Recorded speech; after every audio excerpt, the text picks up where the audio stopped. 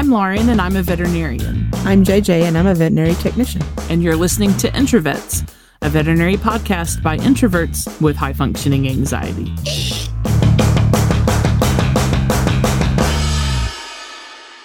Welcome, everybody, to the snack-isode. Yee. I don't know. Dr. Nobles is here with us again today, and we're going to go over some more cases. Dr. Hello. Nobles.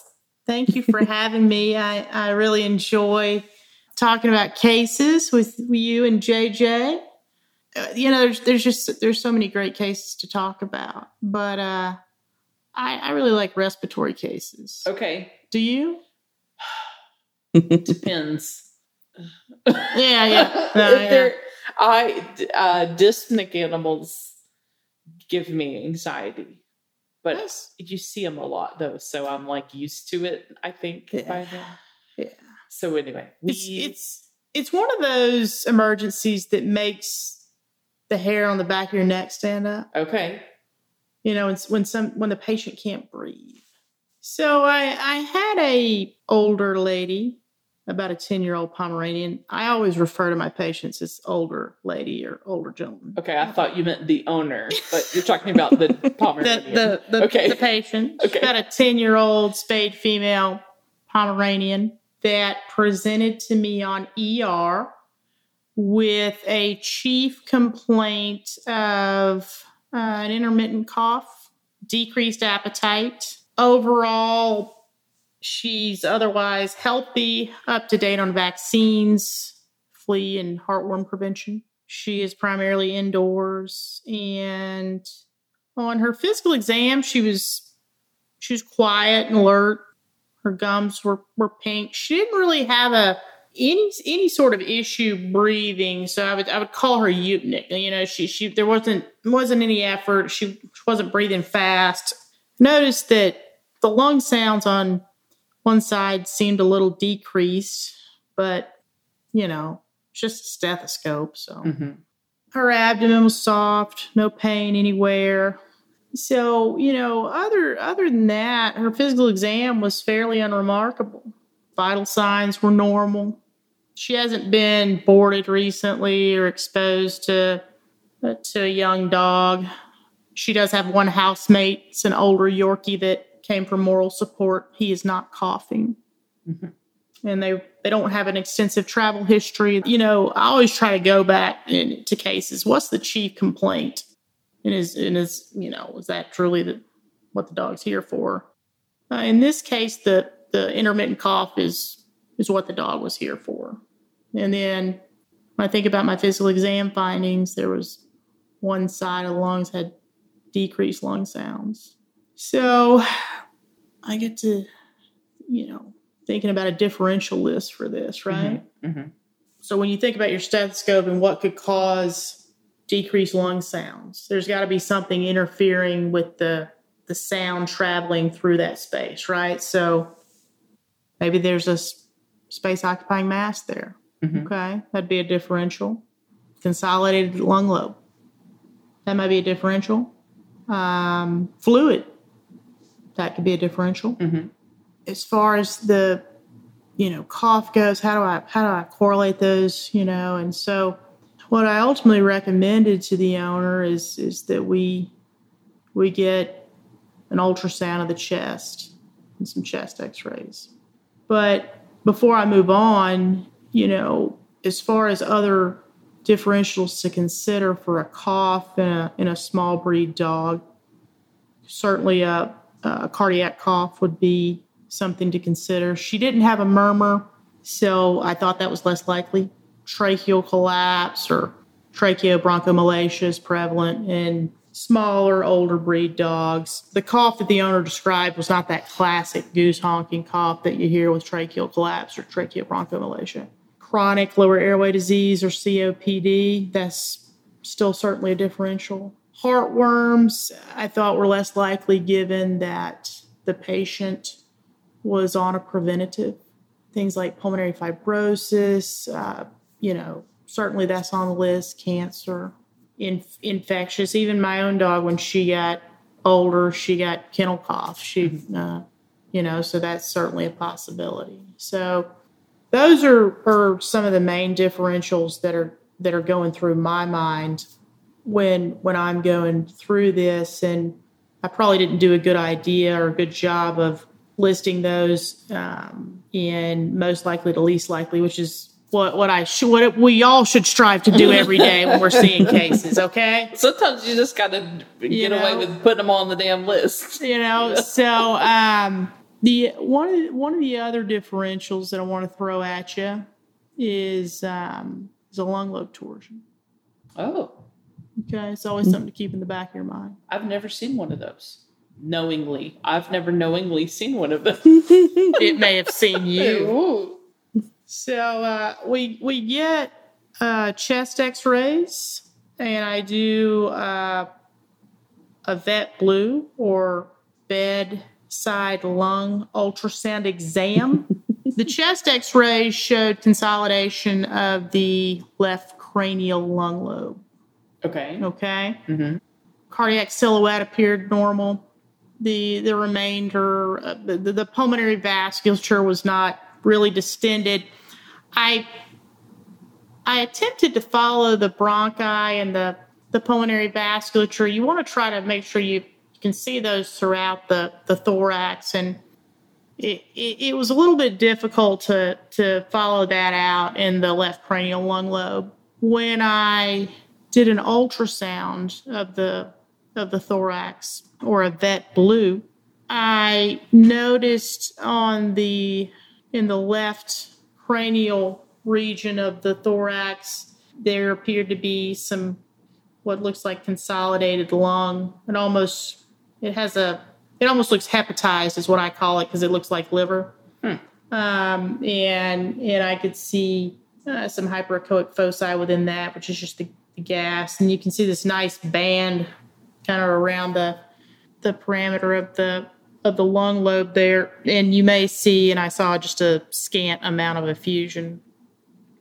The heart itself appeared to have adequate systolic function, and there didn't appear to be any evidence of enlargement. So based on those diagnostics, my main differential for this case was a lung lobe torsion. Now, I think I'd only been working in Huntsville like a week. And so, I'm like, well, I'll just send this out, make sure the radiologist, they get me a report back a week later, literally. And a week later? A week later. Not helpful. And yeah, dude. Usually they... Yeah. Okay. Anyway, sent the dog home on Doxy and a little bit of Pred. Yeah. I did. I did. Yeah. Dog did okay. I consulted the surgeons and said, hey, I think this is a lung lobe torsion. We need to go in there and get it out. And they're like, well, let's get another set of x-rays. Okay. Oh, okay. All right, let's do it. I see it back on ER. Still consolidated left cranial lung lobe. And so finally we get her scheduled for surgery. And, these are cases where we contemplate taking them to CT because, what are we going to gain from it? The added cost and time. Certainly, I always think it's beneficial to have more information. The question is it going to change what we do? Yeah. In this case, it didn't. One of our fine surgeons here took her to surgery, removed her lung lobe, and sent it out for pathology, of course. The findings were consistent with a lung lobe torsion. Oh. And she's doing great. That's amazing. Yeah. So why do lung lobe torsions happen? Why do splenic torsions happen? I don't know. I don't know either. They just decided to go, whoop. Yeah. Just having a rough day, and they were like, let's go. Yeah. Yeah, I mean, are they just like, the hell with y'all, I'm getting out. Yeah, bye. So when we're talking about a lung lobe torsion, literally the lung has twisted over on itself, right? Right. And it's congested because the things like blood flow and I'm guessing lymphatic, all the stuff that would normally move through can't move through anymore. Yeah, I mean, So don't you think you would fall on the ground and be panting and in an emergent state? You would think. I don't know. Is it because the dog was smaller that it wasn't experiencing that? But still, I don't know. No, I mean, I've never seen one come in. I've seen a testicular torsion before. That's the only type of torsion. Human or an animal? Oh, not a human. I had a classmate that had one in vet school. Oh my God. Yeah, I didn't see it though. I just heard about it. Was he painful? I'm sure. Yes. If you're listening, please. I've seen a testicular torsion in a dog, and that dog was super painful. Right? That's the only torsion I've knowingly seen. Yeah. Knowingly. I mean, and so, yeah, I mean, lung lobe torsions tend to occur. I feel like we see them most frequently in small breeds. They in the literature talks a lot about pugs. Of course. And left cranial lung lobe. They're probably overrepresented. But it's kind of funny when because a couple of weeks later, the surgeon and one of the ER doctors approached me and they're like, hey, I think this dog's got lung lobe torsion. This is like 50, 60 pound mixed breed, 2-year-old. I'm like, maybe I don't. And then like the x-rays and ultrasound, I was like, no, she's got a lung lobe torsion. Yeah. So now the third one will come in. The third one is on the way. Yeah.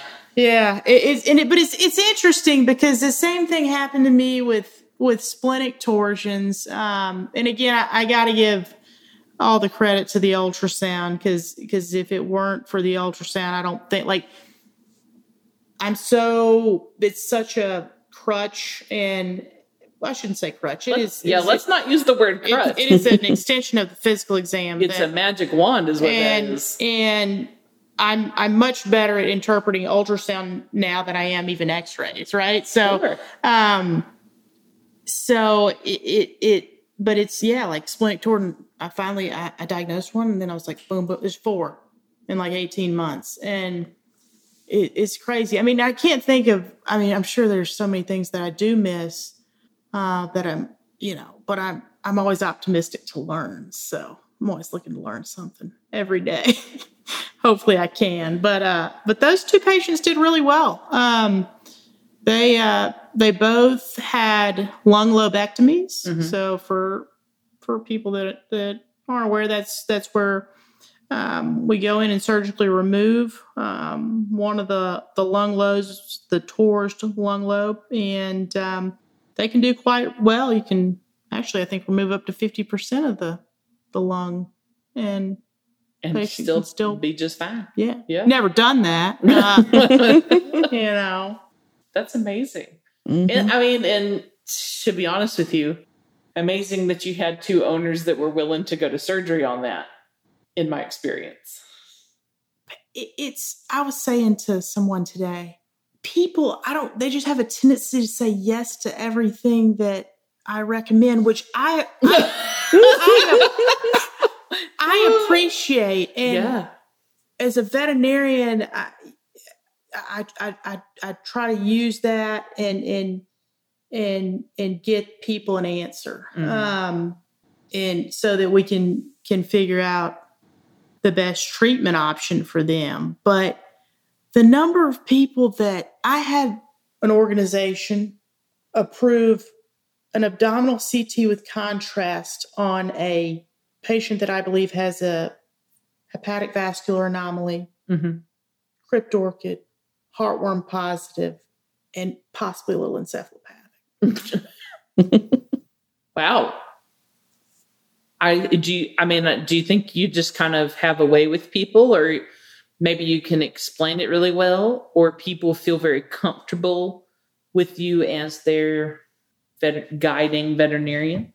No, see, that's the thing. I don't think that I'm any sort of wizard with clients. And I think some days I really win with them, and I think some days I don't. I am very open as far as discussing money, because I'm not one of these you get these young doctors and they won't say anything about money. Okay. And then next thing you know, your tech's been in there 15 times with an estimate. Mm-hmm. I mean, you've wasted a forest and technician time and probably not made the client feel good. Yeah. And so, I just try to be upfront and direct about that. And that's fine. If you don't have that amount of money, just let me know what you got. And because nothing's more fun than like, okay, I got a certain amount of money. So I really have to prioritize my diagnostics because everybody always wants to do the blood work. I'm like, get rid, like that doesn't trade anything. The blood work rarely helps me. Yeah. Like, I mean, yeah. In certain cases, but if I'm going to do anything, I'm going to do my ultrasound. But I get it. Yeah. I had an owner this week, kind of tell me up front. This is my favorite thing is when I'm like, I think we need to do these 4 things. And up front, the person was like, I need to tell you right now that I have XXX dollars. That's it. And I'm like, thank you for telling me. Yeah. Because that makes my job so much easier. Yeah. Thank you so much for telling me. So then I was able to like go back and be like, okay, let's organize our differential list from top to bottom, right? Most likely to least likely. And we're going to use that to determine like, what do we need? What can we wait on, right? And when you know that information right off the bat, it makes that job so much easier. If people would just be up front like that guy, I told that guy, like, look, thank you. Please just tell your friends. Yeah. Just tell your veterinarian what you're working with. We're not going to be mad. No. We're going to be happy that you said something.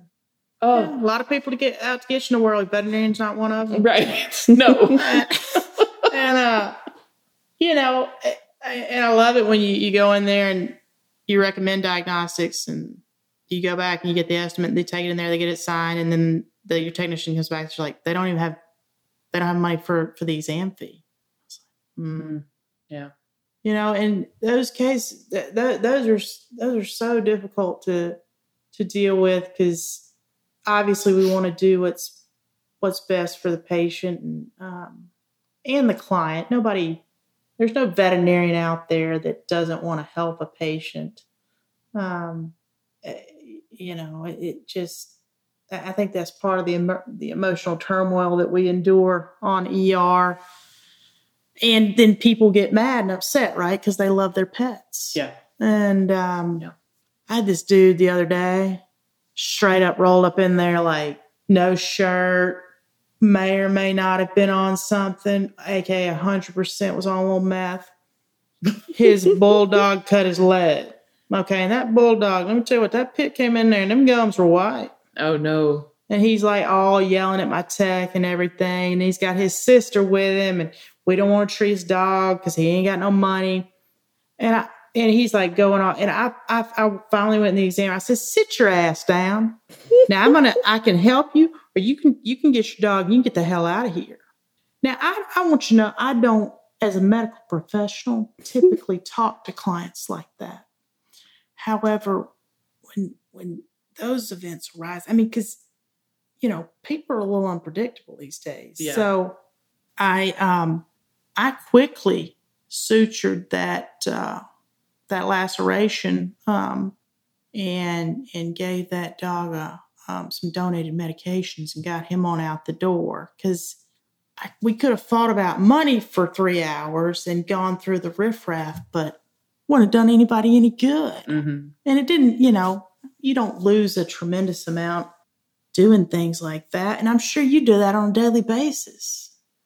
In general practice, we often do have to kind of make things work. Yeah. My ability to adjust things is limited because of my work as a relief vet. Right. I don't, I don't necessarily have the ability to adjust things at every place that I work at. Some I do, but you're absolutely right. All the years that I spent in general practice, sometimes you just have to Yeah. Sometimes you just have to like do it and be like, look, this is what we're dealing with. Yeah. I mean, You know, just do the best job you can. yeah.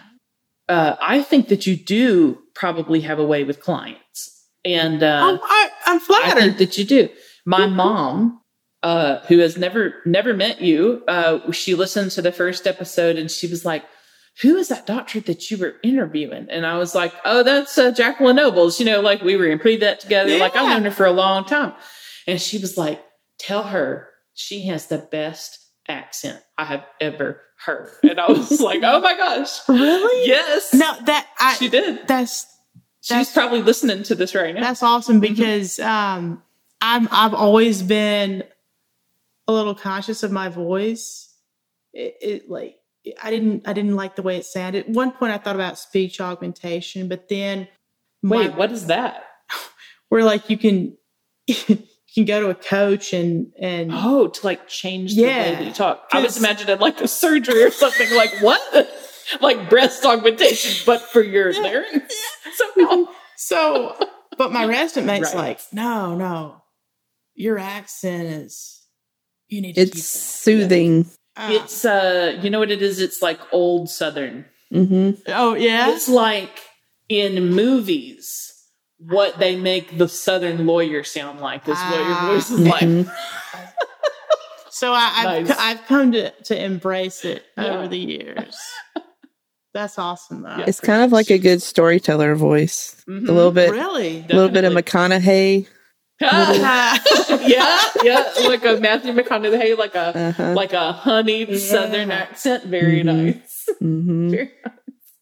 Okay, well, it's time for us to close out the episode by talking about our favorite thing. Dr. Nobles is going to join us today, but JJ is going to go first. My favorite thing is Ben. Oh, He is super helpful. He's always working hard on the podcast, or he's always working hard on his job, and he helps a lot around the house. He cooks. He takes care of the kitty's broken shitty if it has problems. the litter robot. Yeah, if it's not ever broken, but if it's ever like screaming because the cat goes in there and messes it up, then he'll go in there and fix it. He empties his little drawer. He's amazing, and I don't thank him enough for all that he does. Oh, Ben. Ben. Oh, slow tear. We're proud of you, Ben. Good job, Keep it Ben. up. Yeah, thanks. I don't know what to say. Oh, I mean, you guys are at the house together, though, so Mhm. you could probably, hey, Thanks, we don't Ben. You're gotta way in know, another okay? room somewhere. Let's see. I started the thing and now I don't know what mine is, actually. What is mine? Okay. So in the past 48 hours, I've gotten caught up on 3 weeks worth of studying and chapters and things for my master's degree because I had gotten a little bit behind with everything that's going on. Yeah. And so I worked all day yesterday and all day today, and finally I'm 100% caught up Yes. with all my reading, and I did all my discussion questions and all my Yes. chapters, and I made my midterm study guide. And so, like, woo! That's awesome. Yes. That's awesome. You were always a stellar student, though. I know. I was always the slack girl. No. In veterinary, I was a really good student all through high school, all through college. Veterinary school almost broke me, like, spirit-wise, is what I'm saying. Like, they took the popsicle stick, I were like, break it, throw it away. Sorry. Also, let's see, crap. One other thing popped into my head, and then it, like, flitted away again. It seems like it was school-related. I don't remember. Midterm study guide. Midterm study guide, yeah. And Anyway. Oh, yes. And I have been having a really hard time getting my workouts to work around work and school and reading and all of the stuff. But I found out that the school that I attend has a wellness center that I get to use for free because I pay tuition. So on the days when I go to school, I drive there a little bit early and go straight to the student rec center, do my workout. And then I just go straight to class. I try to take a shower between, but not always. So I'm sure that I smell, but like, hey, it's a workout. Okay. Yeah. Like I just got to do what I can do. But so, since this semester started, I've been super consistent with my working out again because I just go right before class. That's perfect. Woo-hoo. I know, it's really good. And I'm like I'll be like the only woman in that whole place. Oh, well, and it's maybe not the chillest vibe. It's a bunch of teenage boys, but okay. Yeah, no, yeah. But it's a workout and they've got plenty of equipment. And anyway, so that's my other good thing. That's fantastic. Back on my workouts. Yeah. That's awesome. You're back in school. Yeah. Do you love it? Yes, I do. Yeah. I do. Look, here's the thing. It's a different world being in school when you're an adult person. When I graduated from veterinary school, I was 25. Okay. That's not really an adult person. Okay. Your brain isn't even fully developed at that age yet. I have now learned because of the master's degree that I'm earning. But going back to school to do something just because you want to do it is like on a different level than like being a kid and trying to make it, like it's like, I'm there because I want to be there. I'm paying for it out of my own pocket, like I literally pay my own tuition. And so it's just like a different experience of like, this is what I super signed up for. Yeah. I ultra signed up for it. And I'm so excited. I think that's awesome. Yeah. We've even started doing like not major, but a little bit of counseling practice and class and stuff. I just love it. I love everything about it. I'm just so excited about it. And like when I'm reading my chapters and stuff, I'm like, this is so interesting. I finally understand why people act the way that they do. Like it's just like, anyway. So yeah, I do love it. I do like 10 out of 10 would do again. If you're out there, you're listening and you've like, I want additional information and you've got the money or like whatever, I don't have kids.